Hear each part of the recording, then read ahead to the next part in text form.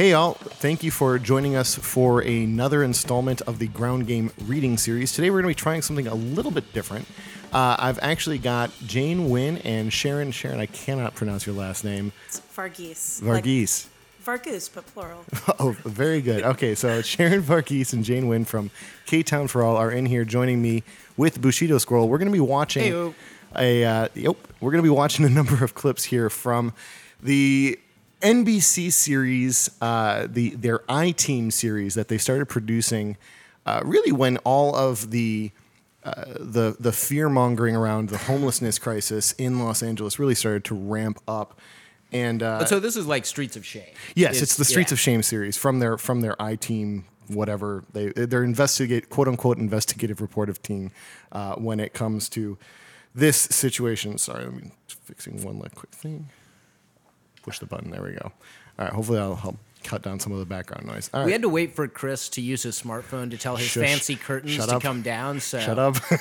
we're living in the future. Catch up with us. Do not expose me for what I am. All right. So here we go. We're gonna go ahead live from the top of the Columbia Lofts. You're going to have to cut that.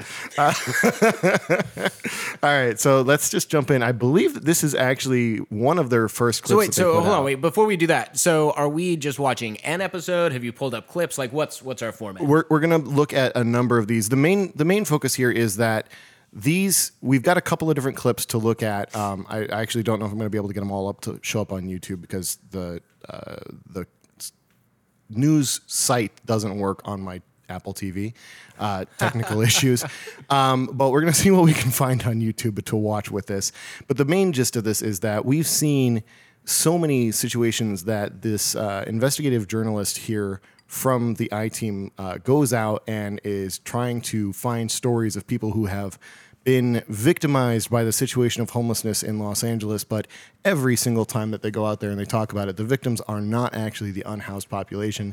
It is told from the perspective of the housed people who live in the vicinity of these things and are they're the focus of the attention from this investigative journalist. And that's what we really want to talk about because we've actually been solicited by this guy for interviews multiple times through the work of K-Town for All, correct? But so just to be clear, so we're gonna watch several clips, not just one episode. We're gonna watch through. We're gonna watch a couple segments. of them, but we're gonna watch them one at a time and talk about what it is that we're seeing and some of the issues with the way that it is being covered by NBC. Does that make sense? That makes sense. Cool. All right. So this is we're experimenting here. This is gonna be fun.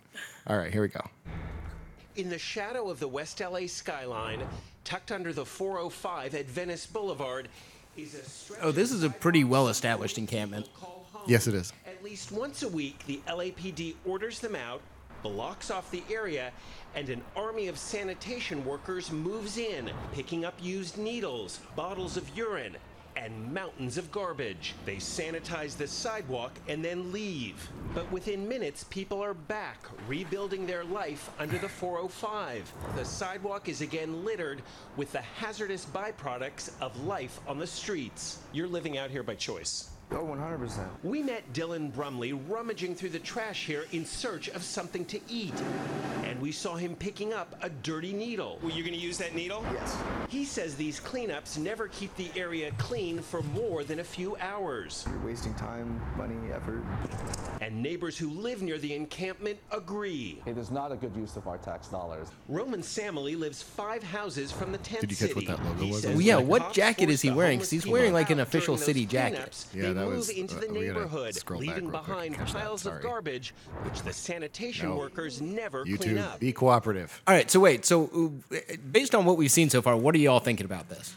So, I mean, in general, this has been one of the primary issues that I've had with the Streets of Shame series is the focus on visual aesthetics and how even with the name Streets of Shame, the idea isn't that we should be ashamed of how our policies have exacerbated the problem, how our response has exacerbated the problem.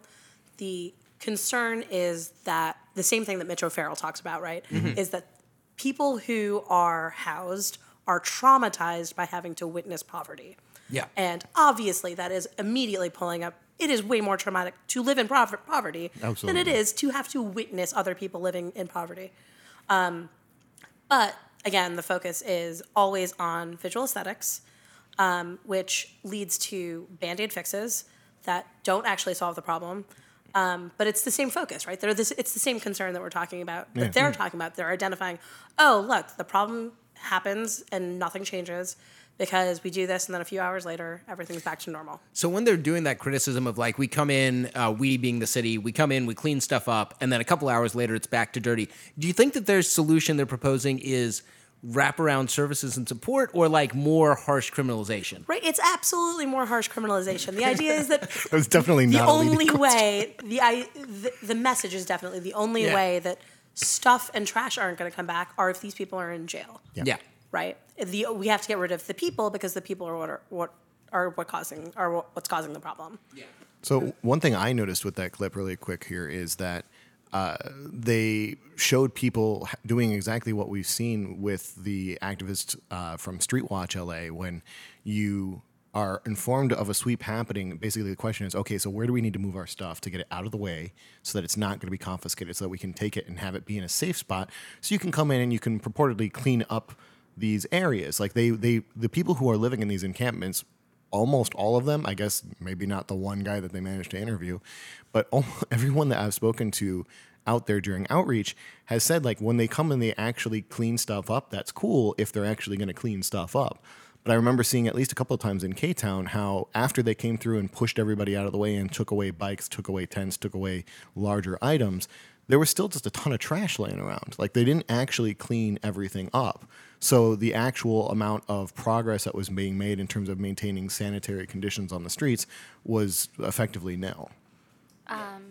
And we should also keep in mind that sanitation, police, the city behaves differently when they're being filmed. So in this segment, you see how they say, like, they clean the sidewalks and then everyone moves back. Well, they very rarely ever clean the sidewalks. They usually just make people move their stuff. They throw away people's belongings. They don't do any garbage pickup, and they don't clean the sidewalks. So you should also keep in mind that,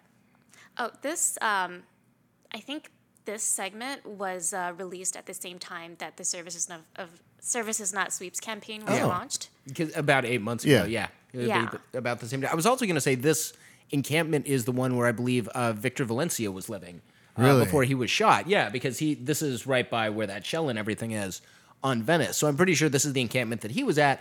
And I think that's one thing that, like, in light of that shooting is interesting to see, because he was holding a bike park. And the biggest thing I'm seeing arguing with people who are like, okay with the shooting is, oh, well, that bike park looks like it could be dangerous. And the whole, like, kind of scare tactics showing needles and, like, dirty needles and really focusing on, like, those couple pieces of waste is really sending the message, like, oh, this isn't just, like, blight on your neighborhood. This is dangerous. This is a threat. This is something that has to be contained before it hurts you. And it just seems to go part and parcel with the entire visual aesthetic they're pushing here. Absolutely. Yeah. So, shall we watch some more? Yeah. Let's do it. Here we go. Behind piles of garbage, which the sanitation workers never clean up. But it just pushes the trash into our streets. Our streets are worse after these cleanups. And couldn't worse make out because what of his this logo was. too. The homeless routinely leave their encampment to urinate on the streets of the neighborhood. Yeah, it's almost and like they don't have defecate on the bathrooms. residential streets where children play. When sanitation workers do their cleanups, they stay inside the yellow tape, ignoring piles of human waste just a few feet away. People are defecating and urinating all over the streets. You're aware of this? Yes. Pepe Garcia of LA's Department of Sanitation. Confront you with have an a pile of iPad. feces a few feet outside an encampment, they should clean it up. They should.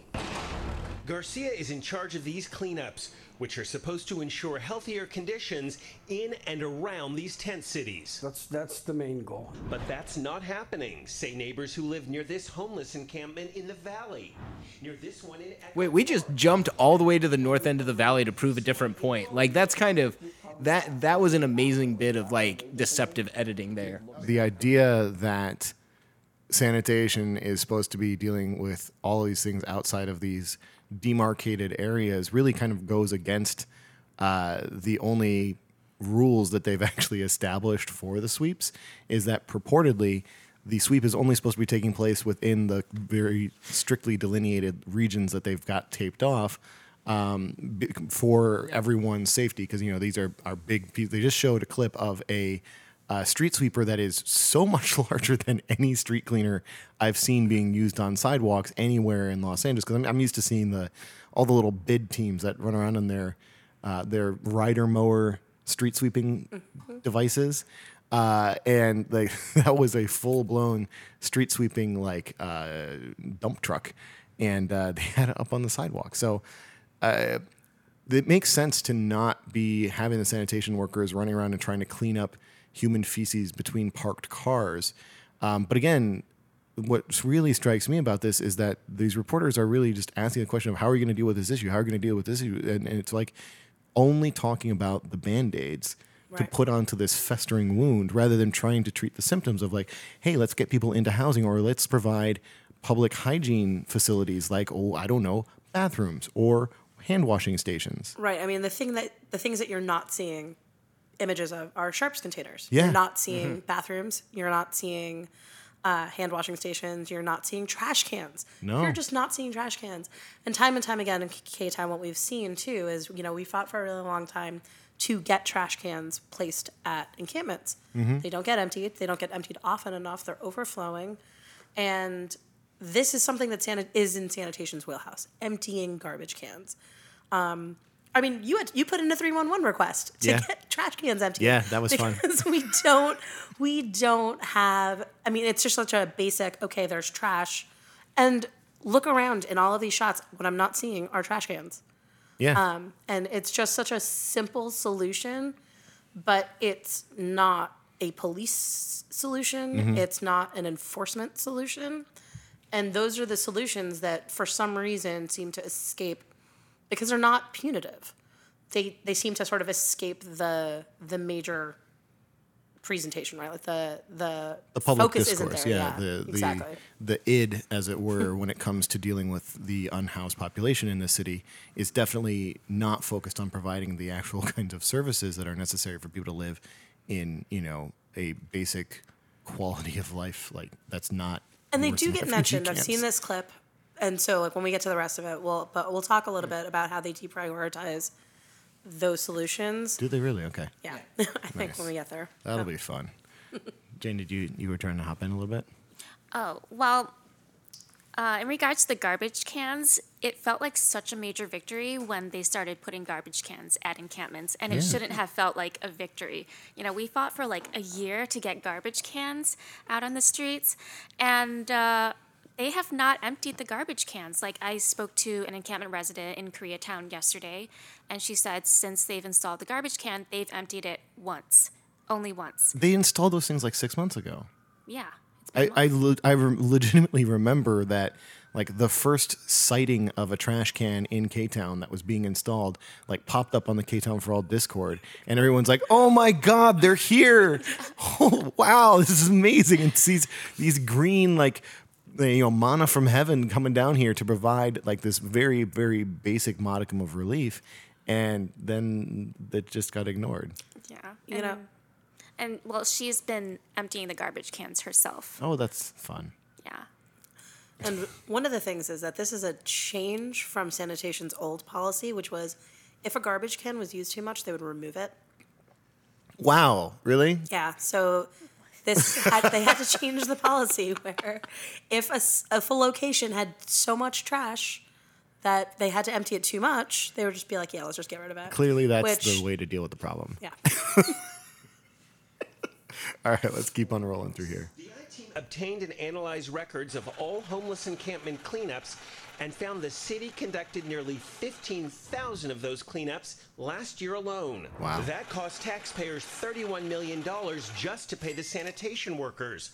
Another $4.7 million to pay the cops assigned to protect Background that they're them. using for this. And no one could tell us the cost of DOT officers who control traffic around the cleanups. or the cost of these city outreach workers who hand out snacks. What's the total cost of the cleanups? I wouldn't have that number for you. Is there anyone in the city keeping track of the total cost of these cleanups? I wouldn't be able to comment. I don't know. There's an absolute better way that the city could be spending all this money. Homeless advocate Becky Dennison and infectious disease doctor Jeffrey Klausner of UCLA have been to the 405 encampment and say conditions like these are a breeding ground for disease. There have been outbreaks like Shigella, Salmonella, E. coli, hepatitis A. Do they really Dr. put things Klausner in there says for the those? city should use some of that cleanup money to place porta potties at every big Right. encampment. Something they've done at just 12 out of the hundreds of tent cities in LA. Going to the restroom is just a basic human need, and it does create a health crisis to not have a bathroom. And she says the city needs to place a lot more trash cans near homeless encampments. At that 405 site, there's just one can on each end of the encampment. Those are the and same they're trash always cans. overflowing. How many trash cans should the city put out at that encampment? At least 6 or 7, or a larger dumpster. Trash is not the issue. Dylan Brumley has another idea. He thinks the city could redirect some of those cleanup dollars to offering drug treatment to addicts like himself and help for the mentally ill. Help that could get these people off the streets for good. With the millions of dollars that they're spending on the trash pickup, I don't think it would be impossible to have some sort of counseling. If you go in and you clean up these encampments and they're dirty again within hours? This is the best I can do today. Will it get better tomorrow? I absolutely believe it will. In the wake of our investigation, sanitation officials tell us they will retrain their workers to clean up trash and human waste in the neighborhoods around encampments, not just near the tents.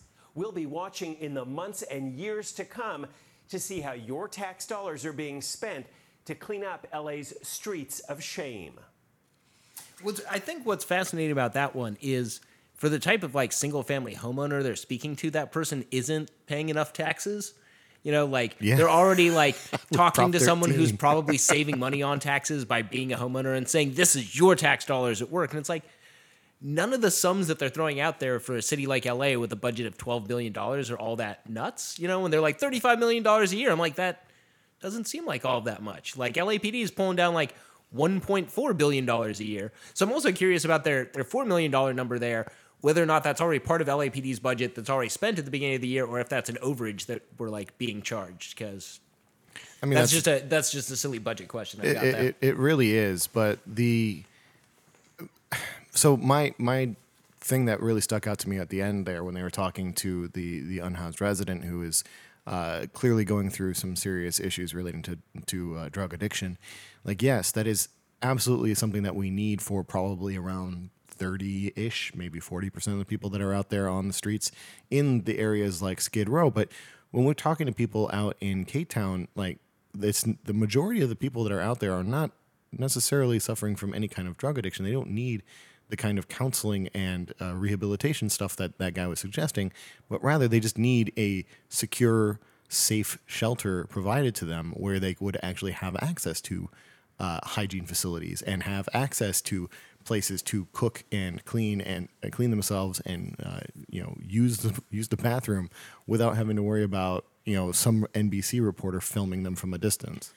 I think there's also to that same point the difficulties of providing those resources without providing the stability of shelter, whether it's housing or whether it's an emergency shelter. It is really difficult to go through rehab when what you're coming out to is, again, situations that require that you stay up at night to protect your possessions. Yeah. Situations that require that you are constantly on alert mode because the police or sanitation are going to come in the morning and clear all of your items. Just talking to Sean this morning, who just completed 60 days of rehab, for example, he was saying that the biggest thing for him was not having to sort of wake up and immediately just be on alert all of the time. This need to be alert was a huge part of him using drugs as a way to stay up, to sort of stay alert, and because he lacked the security and privacy of housing. Yeah, absolutely. That very much echoes conversations that I've had with the same guy when I was talking to Sean, hearing stories about, if you have to stay up literally all night to make sure that somebody doesn't come by and pick through all of your belongings and take the things that they feel that they need more than you do, you're going to be, it's going to just absolutely mess with your ability to function as a person out on the most basic level, because you're staying up all night and then you definitely cannot sleep through the whole day because you're on a not that quiet of a street and there's no real shade or any protection from the elements.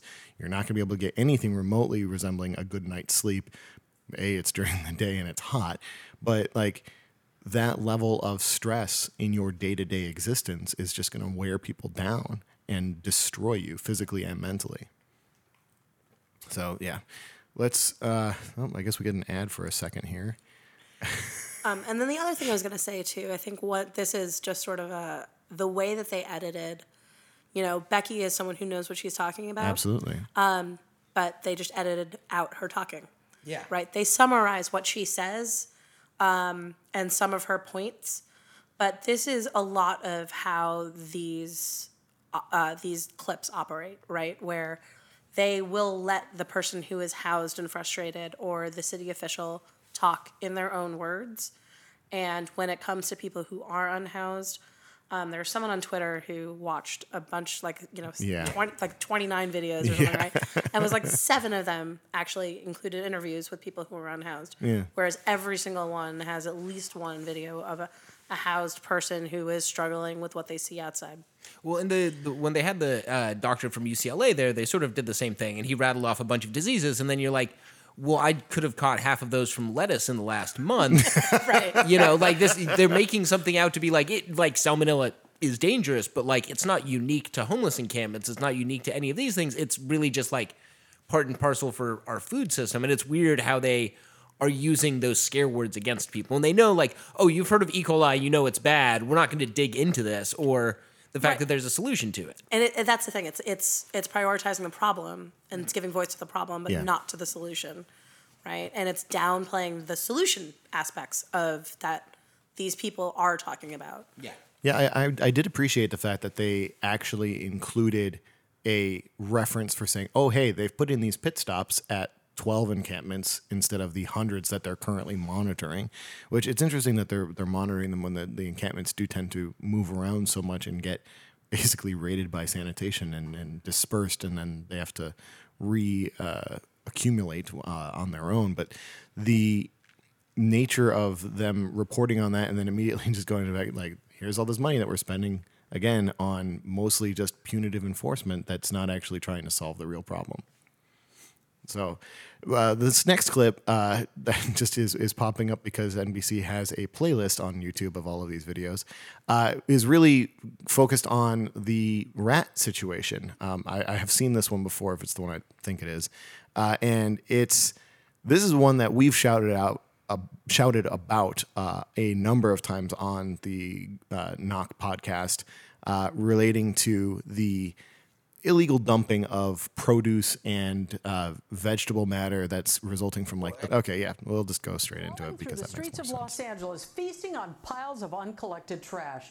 Now, the I-Team exposed a problem recently, and the city vowed to clean it up. But we found evidence the city's rodent population is growing, pushing those rats and possibly disease closer to homes and businesses. Investigative reporter Joel Grover pressed the mayor to explain why LA has no formal rat control program. Rats race across Ceres Avenue near downtown, competing for food. We should mention, it says on the screen this entire time, overrun by rats, which downtown LA is hardly overrun by rats.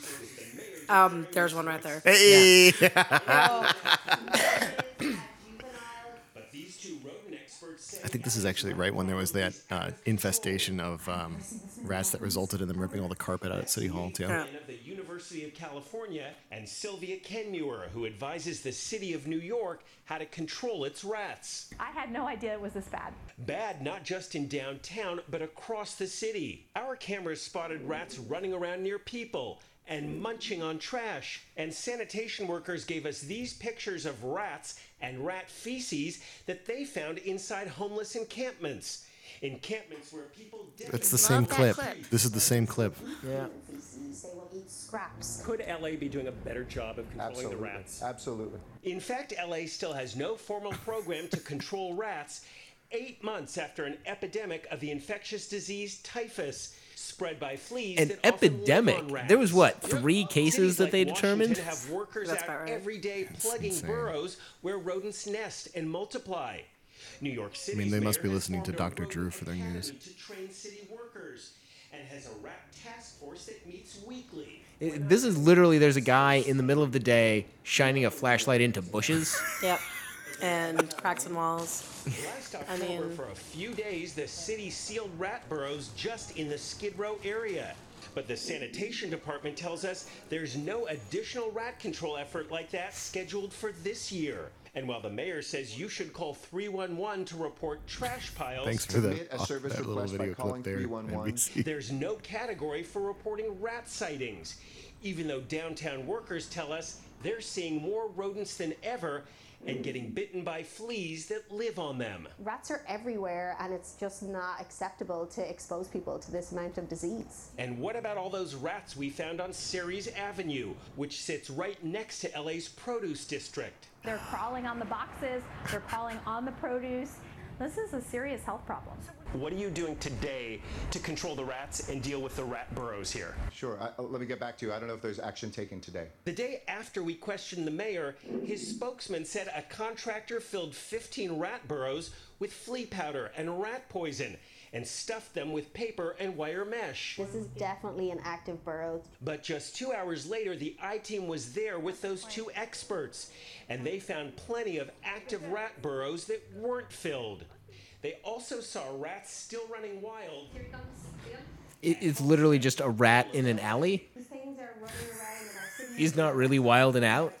But yeah, I don't think we need to watch the rest of that because it sort of is just going to go around in circles with rats exist. They exist anywhere people exist. Yeah. And what's weird also is they showed the one picture of the leg with a bunch of bite marks, and they're like, and chewed up by fleas. And it's like, there is no evidence given that that lady's bite marks came from fleas connected to rats. It was literally just a lady with some red marks on a leg, and then no evidence presented whatsoever. Not even the owner of the leg Yeah. making the claim. No one, it's just shown, and you're supposed to take it at face value. And even still, so we're focused again on solutions that relate to plugging rat burrows. Yeah. But the mention of illegal dumping is pretty much zero, right? Yeah. We haven't seen anything about illegal dumping. And we know that illegal dumping, which gets pinned on homeless encampments, it's one of the things that makes illegal dumping so easy in LA, is that you can illegally dump stuff next to a homeless encampment and you're not going to get blamed. Absolutely not. The encampment will, and the encampment is going to suck up all of the blame by both the public and also by the city in terms of why the rats are overrunning. It's interesting to watch a news segment where the actual subjects of the news story do so little talking, and most of it is just like this anchor guy yelling. Like, even when it's Garcetti speaking, he said all of a sentence, like a complete sentence, and they just cut in for like half a sentence and then cut away to the news guy just like yelling at you as to what to think. Even with those rat experts, when she's like, oh yeah, it's worse than I thought. It's like, well, how bad did you think it was? Like, we need to contextualize the statement a little bit. But they don't really have that. They just sort of have her repeating a couple of lines, and a couple of them like seemed like she was repeating lines. They're like, oh, could you say this? And she just sort of like says it that way because she's kind of got a smile on her face. Maybe she's nervous. I don't really know, but it just like, none of it read really authentic to me. Like, I'm a rat person who believes that this is a huge crisis and we need to do something about it. It was more like, oh, I'm here on TV saying TV things. Yeah, Right. it's heavily edited. Like, you don't see a full sentence spoken by any of the experts that they have on. No. And back to Sharon's point, the statistic that only 7 videos or whatever, that someone on Twitter had gone through the excruciating work of watching 29 videos of Streets of Shame. We're not going to watch 29 today. Thank you. I can't do that. So Twitter user Nondblon, Nondblon. Yeah, we're definitely going to be linking that in the description for this. Yeah, watched 29 videos. Only 7 of them had any interviews with actual people experiencing homelessness. 7 out of 29. Just absolutely insane that's the perspective that's being pushed with all this. And I one thing that really jumped out to me on this one as well, like going back to the illegal dumping, they're explicitly talking about, oh my God, there are rats running across this produce, and they're showing you a bunch of oranges. They're saying, oh, these rats are chewing through these boxes to get to these produce. The reason why the rats are by the produce is because the people that are selling it are just leaving the rotting stuff in the back, and they're not taking the proper care to get it, put it into a rat-proof container for dumping. Like all of this biological matter that is just the vegetation, the offcuttings from the flowers, which is like also over there by Ceres, is the flower market's not too far away, and that fresh green stuff, that is one of the things that the rats really love to eat. Well, they don't talk about like having a city composting program to deal with that, right? Like it's just we need to poison the rats more. And they also it's weird again when they're talking about like the disease threat that it seems to present.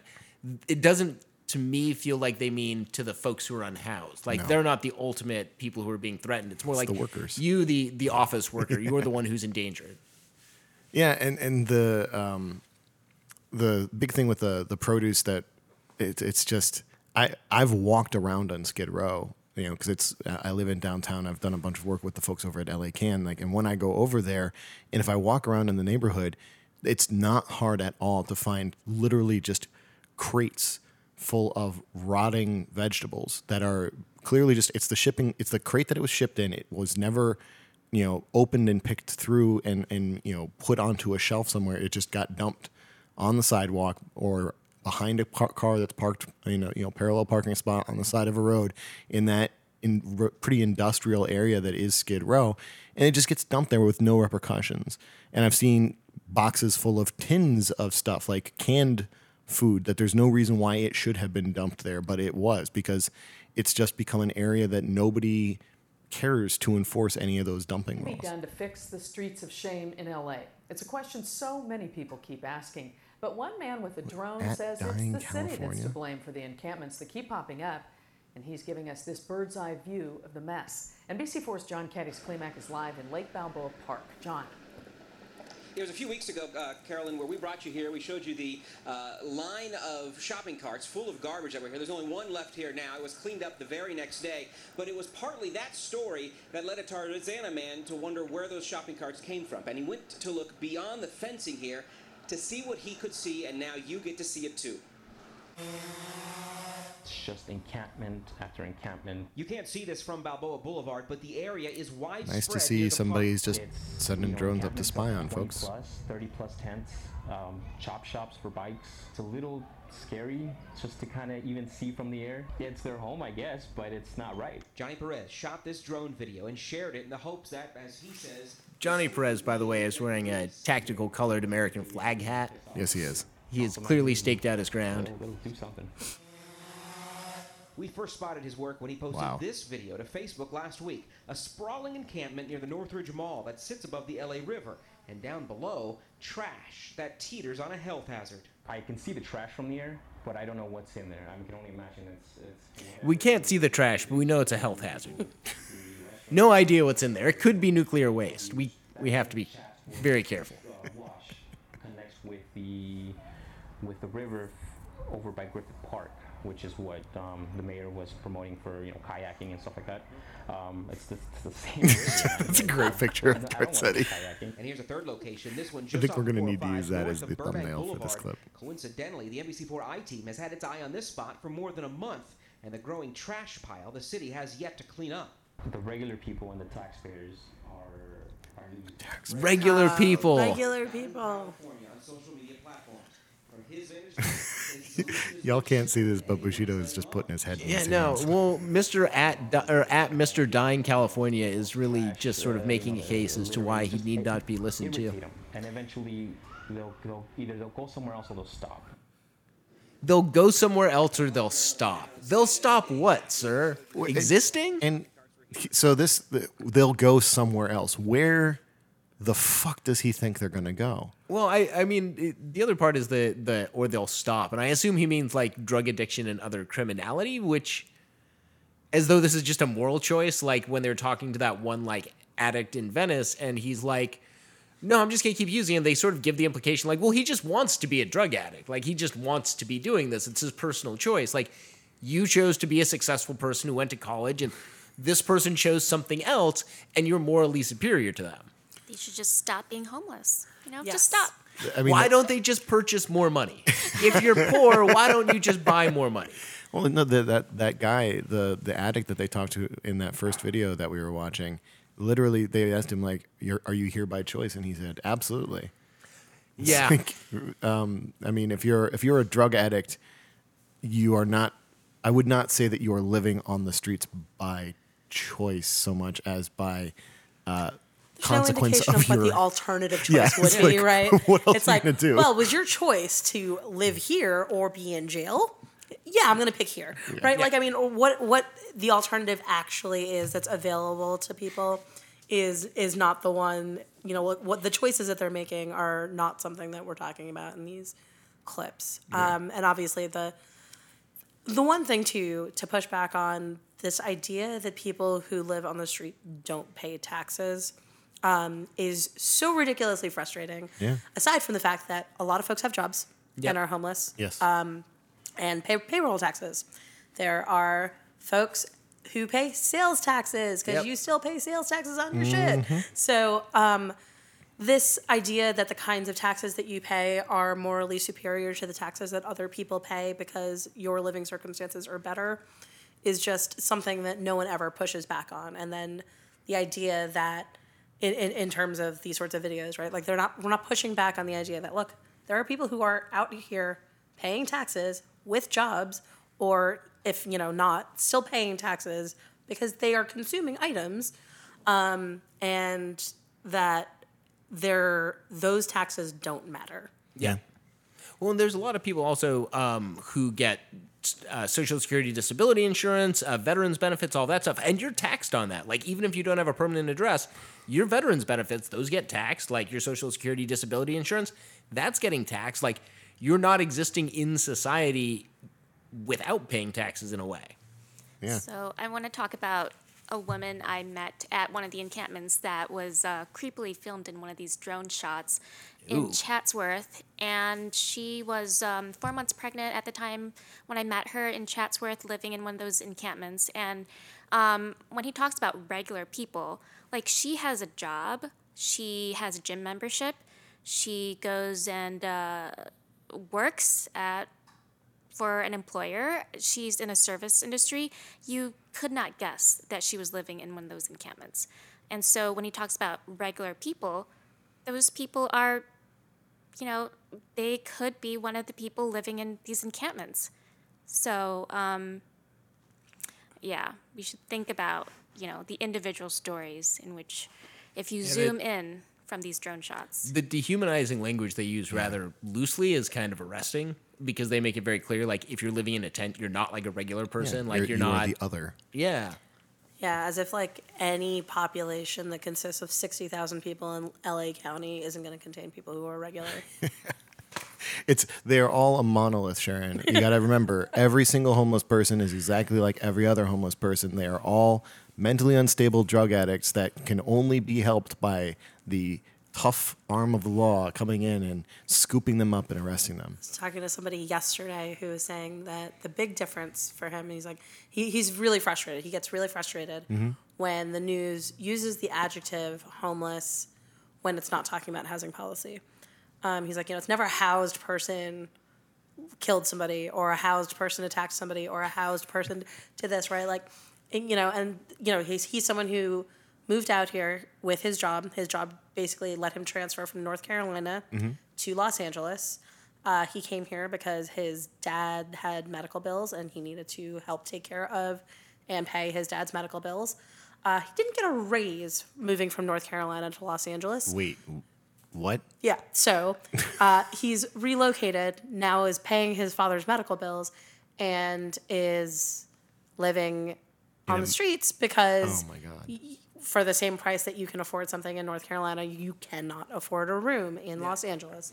And so he is, but, his big thing too that he was saying was the big difference for me is that having money just means that you can buy privacy. Everyone has a shitty day. Everyone has a day where they freak out. But the difference is if you're housed, you get to do that at home. You get to do that in private. But when you have these, and a drone isn't going to fly over your building and see inside when you're having your worst day. And that the one big difference is that, if you're having a shitty day and you live on the streets, everyone sees it. Yep. I would push back gently, Bushido, on the concept that nobody out there is talking about the crimes of the housed. Because there was an incident not that long ago when there was a rather large weapons cache discovered in one of the mansions. Yeah, but it wasn't sold as housed person has a lot of guns. We are in the presence of one person who on Twitter did go out there and shout about the crimes of the housed. But not in the media at large. No, I know, but I'm trying to give Jane some credit here for her Twitter clout. And for calling that pointing out the fact that these housed people are running these massive crime rings and they need to have their homes inspected. Yep. Housed people are out of control. So yeah, all right. Let's see what the next one here is. Come on, I hate the YouTube interface Streets on of shame. A local the Apple community TV. fed Just up saying. with the homeless crisis, and now they're taking action. And along with this game-changing action comes a warning to the city of Los Angeles. NBC4's John Kenny's Klimak is live in Los Feliz with new details. John. Yeah, here's the thing, Robert. This group of neighbors say that there's one thing to have a bike path, an LA River bike path. So this is Lots in of the places that area are where nice and Sela serene, but it operates. is another thing to have a bike path where things are And they're going gonna to talk to this group of folks here, makes instead it of kind Sela. of gnarly for people who actually want to use this. So they say they've got a plan. We mounted a camera to a bike and did what many do every day along the LA River bike path. We rode. After all, this was billed as a resource for the community when it was opened in 2012. And it was beautiful, and the community came out to use it. But there are some who say that beauty has quickly faded. I'm sick of it. It's disgusting. I know, right? We spent a day with the LA River walkers and watchers, neighbors who say they took it upon themselves. LA River watchers and walkers. So this is Volunteer sort of patrol. like It's Neighborhood Watch, man. no, but they haven't identified that woman. Like they never told us her name. No. I saw people in medical distress, and I thought, throw their ass in Here we go. jail. Her name is Evelyn Ailman. Yeah, but yeah, Evelyn. she lives in Reseda? Evelyn saw people in medical distress on the side of the road who apparently had passed out after doing some very heavy narcotics, and did not think I should get medical attention for these people. The response was just to take pictures of them and then share that with NBC. Yeah, don't Fun. take pictures of folks who are in medical distress. All of the equipment. When we come by with our families and our pets, we're concerned that people are going to step on You know what would get rid of those needles? Sharps containers. Bob Akery says he walks the bike path every morning, talking to the homeless who call his home, and the police officers who he says rarely patrol it. You know what? Nothing's illegal anymore. No loitering laws. What? There's no, Yeah, I've asked the police if you see Dude, somebody 4118 urinating still on the exists. side of the car, would you arrest them? No. If you see me do it, yeah, I would arrest you because you can pay for the bond. And if we take you to jail, we know you're not full of bugs and stuff like. Oh yeah. No, Newsflash: apparently, LAPD won't take you to jail if you're poor. Something I just learned today from this random Valley resident. That's amazing. We'll check with Michelle Moore and see if that's their new policy. Yeah. God damn it, Michael Moore. And the county is moving forward with plans to expand the bike path, connecting the Elysian Valley with Vernon, a non-stop ride from the San Fernando Valley all the way to Long Beach, thanks to $365 million from taxpayers. I'm so struck by how many massive streets they show in all of these clips. Would be a waste. We haven't gotten it right yet. Take care of this first before you expand the bike path to other communities. We can't have bike paths because people in the valley don't like homeless people. we literally can't do a bike path across LA because of that, which I've never heard that argument before. I've heard it once, but it was with the Purple Line extension, no. which there was the concern about the downtown element that it would bring. Yeah, right? Absolutely. This is where you hear that argument. It's when it comes to transit, it's when it is transit, whether it's bikes or whether it's trains, it's anything that connects people to other communities, right? Yeah, I actually had heard that there is the only metro stations in like the LA Metro network relating to the Purple or Red Line that are going to have any public restroom facilities, I believe, are going to be the ones that pop up in the Beverly Hills area. But they will be there will be armed guards patrolling these stations as well.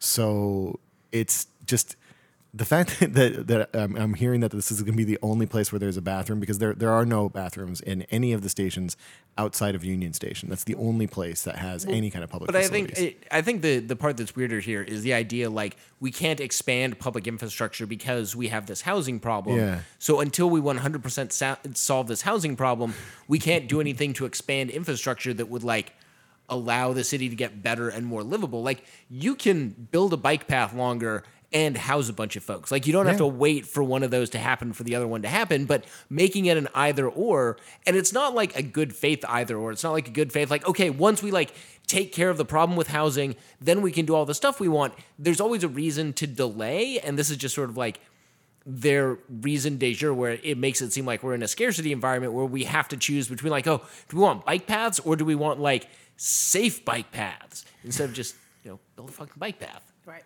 Well, and the other thing with the transit is that because people are having to commute so far to get to work, that exacerbates the situation for their precariousness of their housing situation. Like if you are a service worker or you're working, for instance, as like a maid or a yard services worker doing yard work for somebody, and you're doing that work in Beverly Hills or in Bel Air or in Rancho Palos Verdes, wherever, like if you're doing that work and you're having to commute like 2 hours to get there, having some kind of public transit to make your life better for getting there would dramatically, remove a huge issue of precariousness, because your car breaking down means you lose your job. If you lose your job, you lose your ability to pay for your housing, and then you become unhoused. Like these things are all tied together. So choosing to say we cannot expand our infrastructure because we can't have clean bike paths where people are congregating. Again, it's one of those situations like what we were talking about with everything at the Echo Park situation last week, was these people have nowhere else to go. Like where do you want them to go? There's nowhere safe for them to be and deal with their lives. So it's just disgusting. So anyway. Here's another aspect of this and why these community members wanted to talk to us about it. Just last month, Mayor Garcetti announced $40 million from the state, your tax money, that's going to go towards things like... Again, also this whole it's your tax money, like democracies and republics work by us not deciding how every dollar that I pay in taxes gets decided. That's why we have government. Yep. But yeah, I very much like that whole, this is your money ultimately that they're wasting on something that you don't want them to do. Yeah. So I think we'll watch one more video here. This is going to be about typhus. No, let's not watch a different one. Okay, we can watch a different So much ink has been spilled on how the typhus outbreak was fake. There are, just so y'all know, as we're surfing through the timeline here, there's a couple of big themes they like to hit. Trash, disease, rats. Yeah, it's... Feces. Yeah, feces. Yeah, it's poop and needles, diarrhea. right? Poop and needles are the big... Poop and needles, it's big stuff. Yeah, that's the... This man dumped a bucket of stuff on your head. A bucket of his diarrhea. I didn't What? want it to be in my mouth, but it was running down my eyes. For over a year, the NBC4 Okay. team All right, has been homeless tracking attacks. crimes where the suspects are homeless. Got footage of Tonight, we have LAPD learned pointing those guns at incidents are someone. skyrocketing. Dude smacking Investigative someone. Reporter Joel Grover reports on the growing threat Oh. linked to the untreated mental illness and drug addiction Same guy. on LA's streets of shame. Keep your eye on the woman walking out of this apartment building. A homeless man approaches and suddenly smacks her in the head. There are now thousands of crimes a year like this one in which the suspects are homeless. and in many cases suffering from mental illness or substance abuse. Again, with pictures of people in health crisis. Heidi Van Tassel was walking to her car near Hollywood's Walk of Fame when, according to police and court records, a transient with schizophrenia and psychotic disorders dumped feces all over her. A bucket of his diarrhea. It was liquid, hot liquid. I was soaked. And Very I couldn't visceral see it was description. coming off of my eyelashes into my eyes. Paramedics rushed her to the hospital, and she now needs to be tested for infectious diseases every 3 months. It's something I won't ever forget. It was disgusting. For over a year, the I-Team has been reporting on crimes where the suspects are homeless, like this guy arrested for setting fire to chairs at a downtown steakhouse, and this homeless man pushing someone in front of a truck. There were more than 6,000 of these reported crimes in LA in 2017. By the end of 2018, the number of crimes was up more than 50%. And now we've learned the numbers These numbers don't make any fucking sense to me.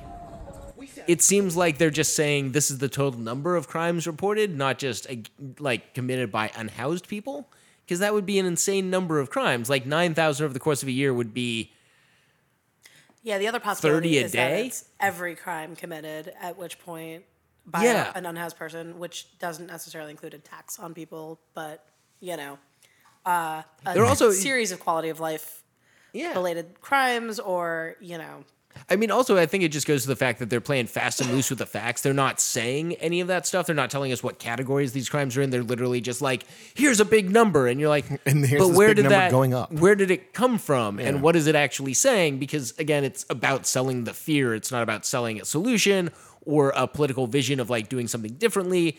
It's really just like, I don't even know if I would describe it as porn, like in the food porn sense, where like you're getting something interesting from watching it. It's just this very like vindictive and vitriolic screed against people who are poor.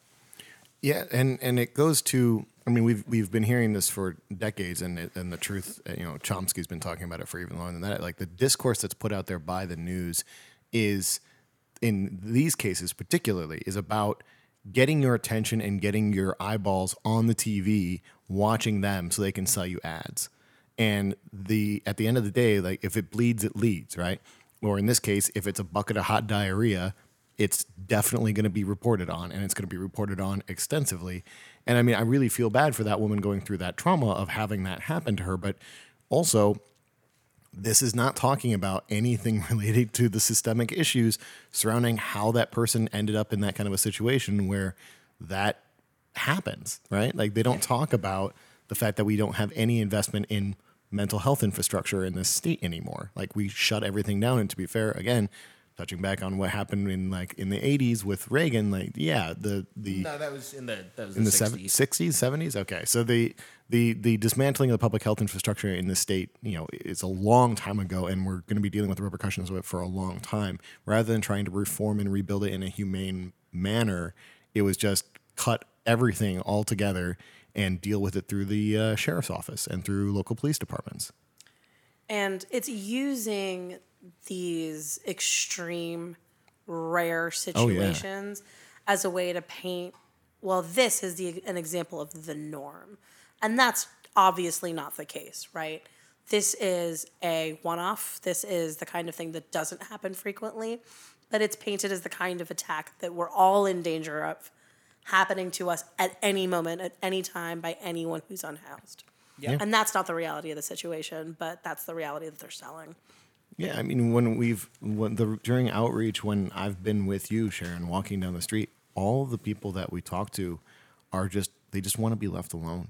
They just want to be able to exist in these public spaces where they don't have anywhere else to go. They don't want to be interfered with. They don't want to interfere with anybody else's life. They just want to be left to their own devices and try to, get by with what they have, because they're the victims in all of these circumstances. The person who's unhoused is the victim. And that's just the statistic that we're not seeing, is that people who are unhoused are so much more likely to be victimized by someone who's housed.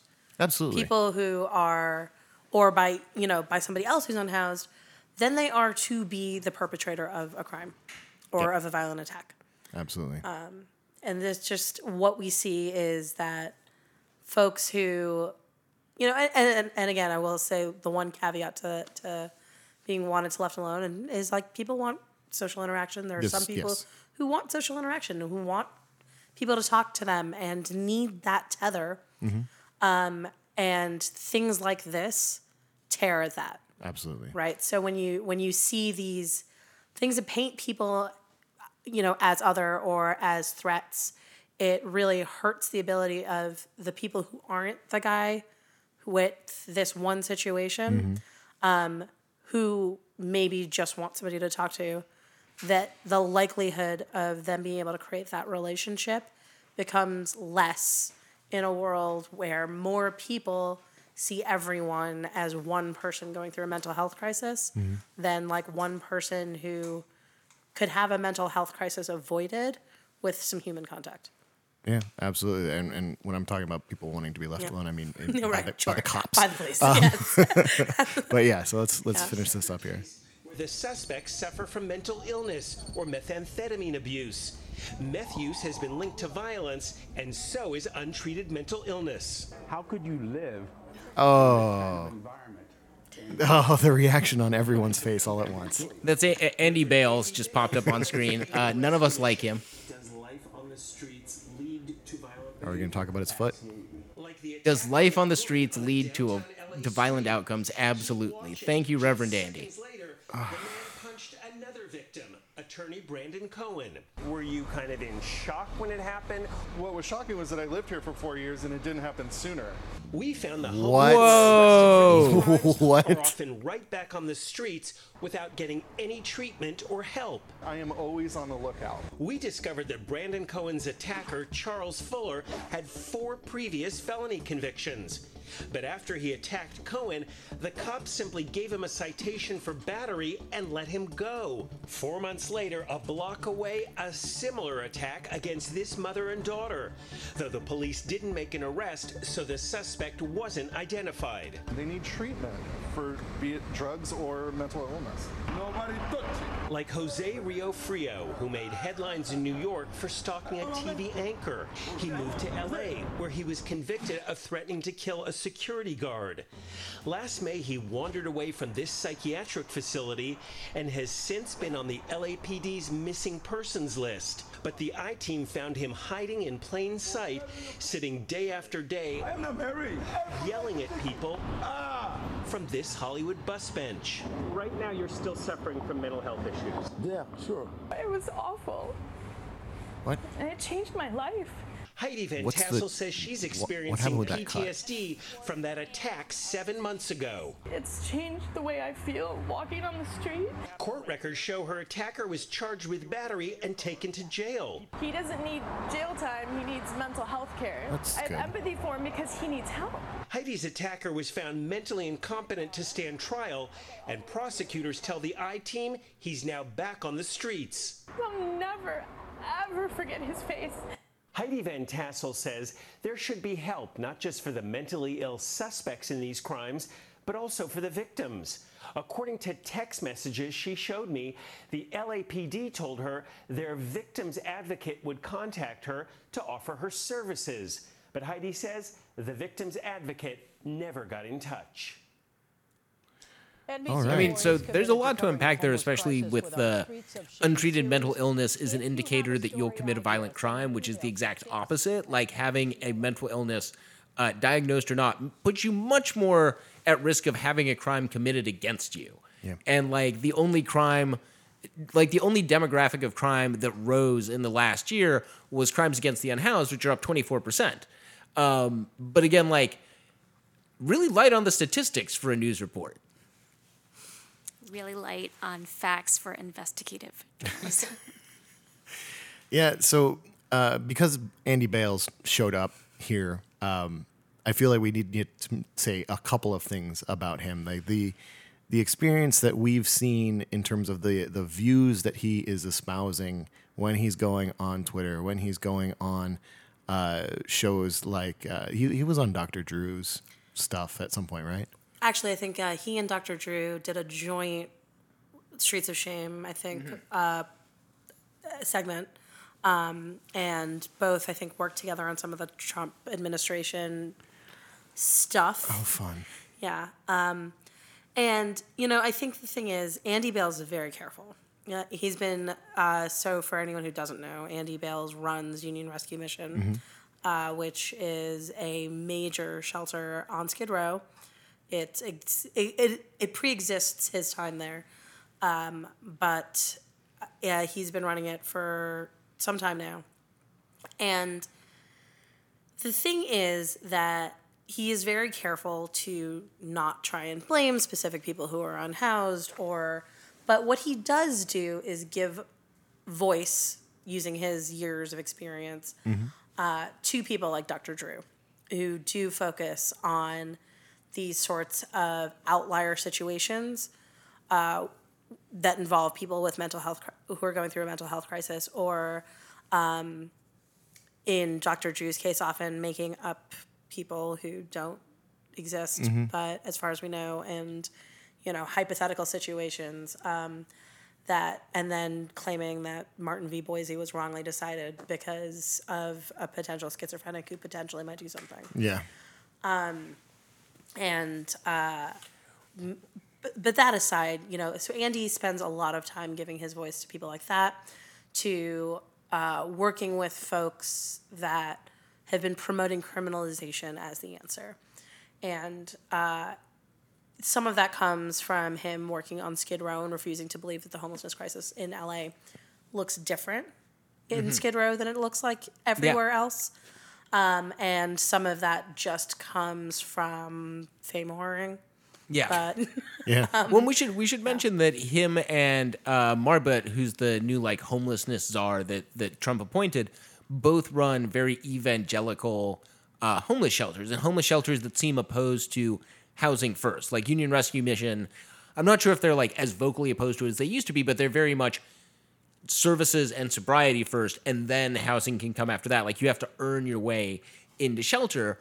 I know it's not as harsh as the shelters that Trump's guy runs, where if you're not sober for 30 days beforehand, you have to sleep in the courtyard. You don't get actual shelter. You can very easily get kicked out. But they also have this very similar model that's designed to fail most people. You're not going to get sober if you don't have a stable place to live. Right. He's actually been pretty explicit lately that the reason that he is anti-housing first is that and permanent supportive housing has been that it takes a long time to build, and his funding sources are drying up because people are focusing on housing first. Okay, so I do have to say, having researched their budget and what their board and officers get paid, Andy does not make the most money. But their head of HR and their marketing department and basically all of the C-suite executives are all making well north of $150,000. And Andy Bales actually towards the lower end. He's only making $160 a year. But these are all people who are getting paid a couple $1 million a year and then complaining that they're not able to keep the funding going to keep running the shelter. And you're like, wow, I wonder if your head of HR really needs $192,000 a year, or if, maybe you should be working for less than that when you're in a nonprofit sector like this. And also, we've discussed this before, the way, the very structure of these shelters really, they don't serve to help anyone in any meaningful way, because in a lot of circumstances, especially if you drive down Skid Row or walk through it or bike or anything, if you go past any of these places like Union Rescue Mission, you'll see lines of people waiting to get inside, and they are waiting because if they don't wait, they won't get a spot, and so they're stuck there all day waiting, and then they get kicked out at 6 a.m. And they are then stuck with nothing, that they can't go anywhere. They can't access any kind of support services or any career counseling or drug addiction rehabilitation, anything like that. There's no access to that because they're stuck literally waiting in a queue in front of a homeless shelter in Skid Row with no protection from the elements, nowhere to sit on a bench or anything. It's just there's a line of people up against a wall waiting for their spot to get in at night, because at least that way they have a roof over their head. So these shelters are calling them a shelter seems generous. This is almost an internment camp, but it's one where they turn you out during the day, they like hose everything down, and then they let you back in at night. And if you do anything at all, they'll find a reason to just kick you out and not let you come back. Right. And I mean, I think some of this goes back to what we were talking about earlier with scarcity mindset and talking about the idea that, and, you know, to be sure, I am sure there have been trade-offs made by various grant-making institutions. Mm-hmm. But the idea that we can't respond to this as a crisis that requires some emergency shelter to be built because we are too busy building affordable housing, because we're too busy building permanent supportive housing, is an absurdity, right? It is. In order for us to respond to what is, in fact, a crisis, we need a lot of things. Mm-hmm. But at the point that we haven't built any of that infrastructure, in terms of trying to deal with this as a crisis along the way, now we're going to have to do some work. We're going to have to spend some money. It's going to be expensive. But that's what happens when you ignore the problem or just extend the problem for as long as you did. So, go ahead. Well, yeah, I also want to add that it's quite offensive when people like Andy Bales kind of paints our support for housing first as us wanting people to remain on the streets because of the length of time that it takes to build housing. Yeah. It is very offensive. It's disgusting because the idea that he has the moral high ground because he's like, I'm trying to deal with this in a more immediate way, therefore my moral position is superior to yours. It's very similar to what we're talking about with the property taxes versus sales taxes. Like, on what basis are you making this moral judgment, you asshole? Well, so I wanted to ask you two, since we're kind of wrapping this up, what do you see as how effective or not effective this kind of messaging is? And what do you think is like the healthy alternative to this? Do we see anyone developing that? I would say, for one, I do think this has been effective and not in a good way, obviously, because this is what we see people citing on Facebook, on Twitter, on Instagram, right? These stories as the example of why it's okay to hate people solely because they are unhoused. I think that healthy perspectives are ones that center the stories of people who are unhoused, center their solutions, and center solutions over problems. The problem is, whenever you're looking for something sensational, you're not going to get the norm, which means that the solutions that are proposed are going to be punitive, and they're not going to be solutions that deal with the everyday problems that no one wants to talk about because they're not interesting, they're not glamorous, they're not violent, they're not right? It's not blood that needs to lead. But I feel like, Jane, you probably have a better sense of some good alternatives. We struggle with this because while it's important for us to promote our own messaging, it's like, how do we preserve our integrity of our organization while still appearing on these extremely dehumanizing news media pieces? Like when NBC Streets of Shame asked if we want to be interviewed, it's important. I feel like it's important that they hear from us, but also I don't think that they will be able to present what we have to say in any kind of honest way. So, I mean, it looks like if you were to go and talk to this guy from Streets of Shame, my guess is that you're going to end up looking just like Becky did in that first clip, where you'll get to say like 3 words and then jump away to the reporter having his little soapbox moment. So I totally understand that. But you're also involved, Jane, with Invisible People, which is a media operation of just Mark Horvath, who goes out and does the interviews that do center these personal stories of unhoused folks. So, like, how do you have any idea on how we can get more people to tune into something like that and get that kind of coverage out there so that people actually get the human perspective? Yeah, I think at this point we kind of have to rely on alternative media, like what you guys are doing at Ground Game with Knock and this podcast, because the mainstream media, they are pursuing profits and flashy, sensational pieces about hot diarrhea is going to get the clicks and the advertising money. So I think, I think it's up to us at this point to amplify the messages of people who are experiencing homelessness and to talk to our neighbors and platform their stories. And I do want to plug We the Unhoused, which is Theo's podcast, who is currently unhoused. And again, just by virtue, I think, of being someone with lived experience and those, it guarantees that the stories that are being told are the important ones, even if they're not the ones that are going to get advertiser money. Yeah. The last question I wanted to ask, or kind of go over, is so, part of the thrust of what we're doing here is trying to arm folks with critical analysis and critical thinking. So when you're, when you see one of these pieces of media like the Streets of Shame or like that series that's coming out of Seattle in the wild, what are the questions you should be asking? Like, what's a good basis to critically analyze these from? What questions are you asking yourself in your own mind? I think one thing is always, whose story are they telling, right?